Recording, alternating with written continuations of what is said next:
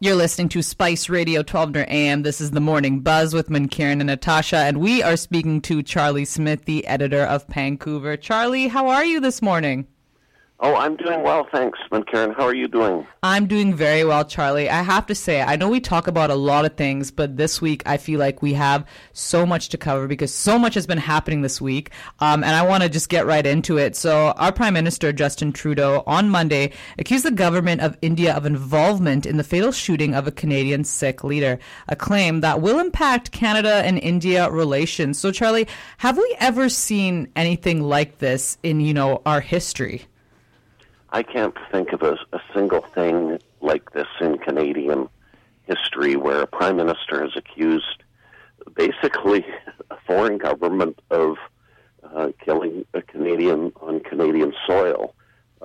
It's, these types of things, like we've seen, for instance, we're coming up to the 50th anniversary of the coup in Chile, which brought Augusto Pinochet to power.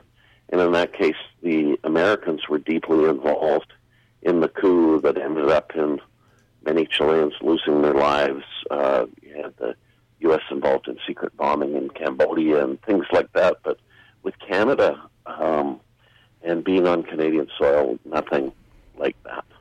Mm-hmm. And it's absolutely astonishing, but not surprising because these comments were being made within the community from, the murder occurred on June 18th, and I think it was June 19th, the World Sikh Organization put out a statement basically saying the same thing that Justin Trudeau announced this week.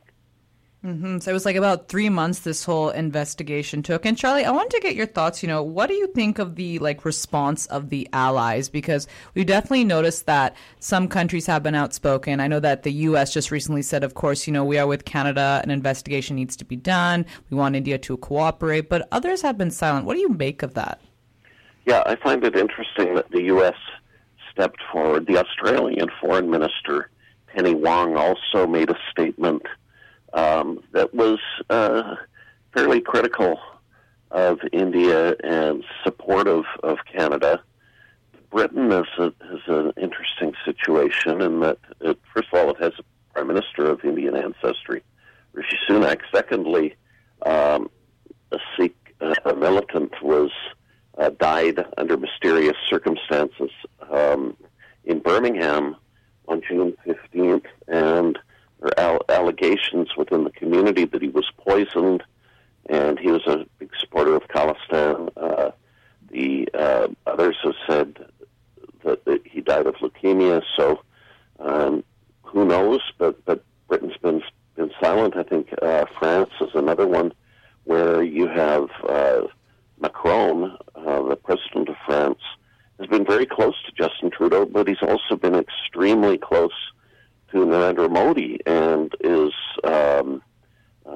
so traditional allies of Canada have not all stepped up in unison, not by any means. Mm-hmm. And Charlie, why is it that, you look at the relationship between Trudeau and Modi, it definitely has been an icy one. And how do you think this whole thing is going to end? I know we don't have a crystal ball in our hand, but what do you see happening here? Well, I think it's pretty clear that Modi is more of a friend of the Conservatives than the Liberals. And there are a few reasons underscoring this. One, I think, is Justin Trudeau in 2015 made a choice to align himself with politicians who were perhaps a little more sympathetic to Sikh sovereignist, let's say, objectives, or at least more critical of India, and that includes like having Sukh Dhaliwal nominated in Surrey. You had Harjit Sajjan was anointed as the candidate in Vancouver South when a more pro-India politician, Barish Dahan, was seeking the nomination. And then you had Nav Bains, whose father was on the board of the World Sikh Organization, and the same with Harjit Sajjan. So I think Modi didn't like that. he had come to power in 2014. Justin Trudeau came in 2015. The other thing that's very interesting, too, and isn't talked about much in the media, Justin Trudeau has a lot of Muslims in his riding of Papineau in Montreal. And it's partly because Quebec controls its immigration system and has encouraged immigration from places like Morocco and Algeria, which are French-speaking countries, but also are Muslim countries. And so I've noticed that Justin Trudeau has been much more pro-Muslim in his public commentary than many politicians who came before him. And as we know, Modi is, some say he's a Hindu fundamentalist, but he certainly has advanced his career in some cases over the BJP is not seen as friend of Muslims by any means, and so I think you've got all these things swirling around, and then you have the situation when Justin Trudeau went to India with his family, and then the picture with Adwal and Justin Trudeau's wife, and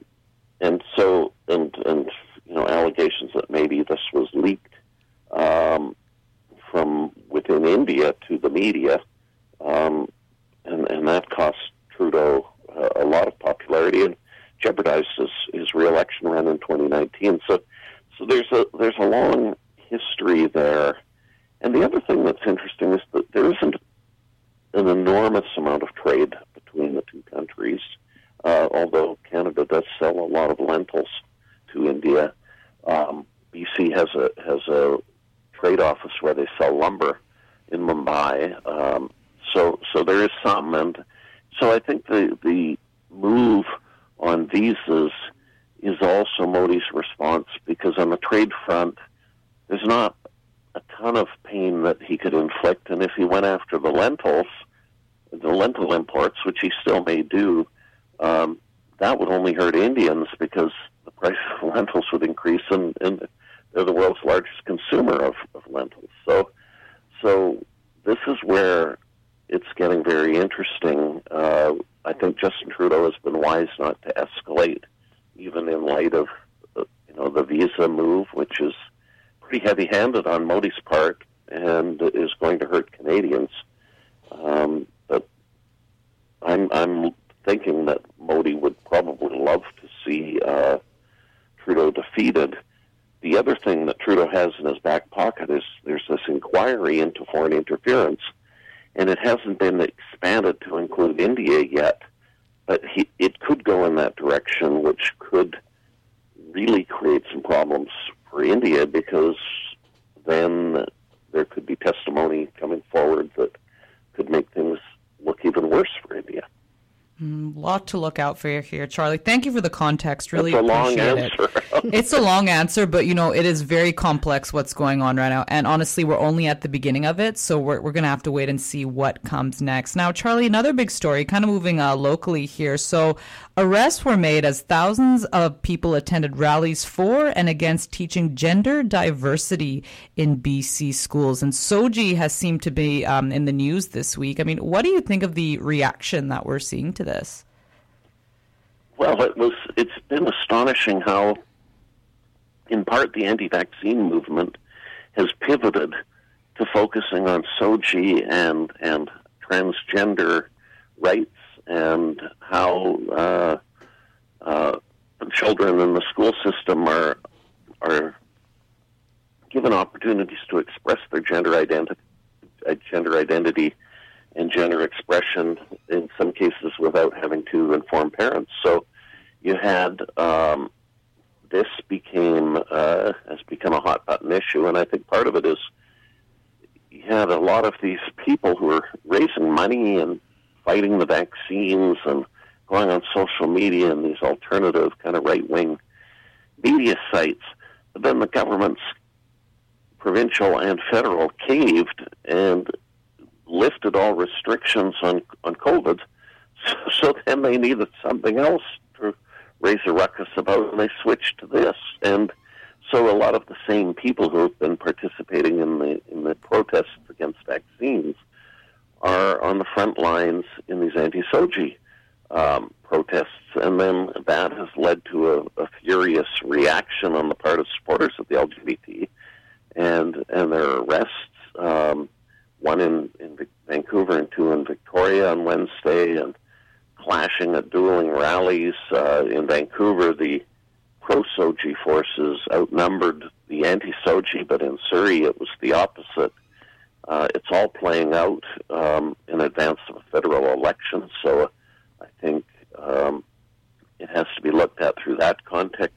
But who knows where these anti-SOGI people are going to go? Are they going to support Max Bernier, or are they going to move over to Pierre Poilievre and the Conservatives? And how are the Conservatives going to deal with this without alienating more mainstream, moderate Conservative voters that they need to form a majority? So it's quite fascinating to watch. Mm-hmm. It certainly is, Charlie. And now finally, a little bit of a lighter note here, Charlie. Of course, it's the weekend, and BC Culture Days is going on. Tell us all about that. Yeah, BC Culture Days is quite a fun thing. It's a national initiative, but in BC, you've got more than 450 events that people can go from starting today and until October 15th. So on Saturday in Vancouver, Pacific Theatre is inviting the public to watch a rehearsal. Normally you watch plays when the rehearsals are over and you see it on the stage. But Tetsuro Shigematsu, who highly regarded Empire of the Sun, a show about his father, and Tetsuro was a radio broadcaster. His father was a radio broadcaster, so you might like this. But they actually didn't communicate very well. And then as his father was approaching his death, Tetsuro decided to explore this and why this was the case. And there's intergenerational trauma and all of this. That's one thing. There's another one, Payson Ding, who's a visual artist, is doing a show at the Grunt Gallery, but he's one of these BC Culture Days ambassadors, so he's doing events. So if you go to the BC Culture Days website, there's just tons of events, and it's a lot of diversity. Different communities are represented, so it's a great opportunity to, and you can do it either online or you can go out live to events. Everything's free, so it's something worth checking out. Certainly is. Charlie, thank you so much for your time. We really appreciate it. You take care. Okay, thanks. Karen, you too. Bye. Bye. We just spoke to Charlie Smith, the editor of Pancouver, and we talked about some of the biggest news stories of the week. Keep it locked here on Spice Radio 1200 AM. This is The Morning Buzz. You're with Karen and Natasha.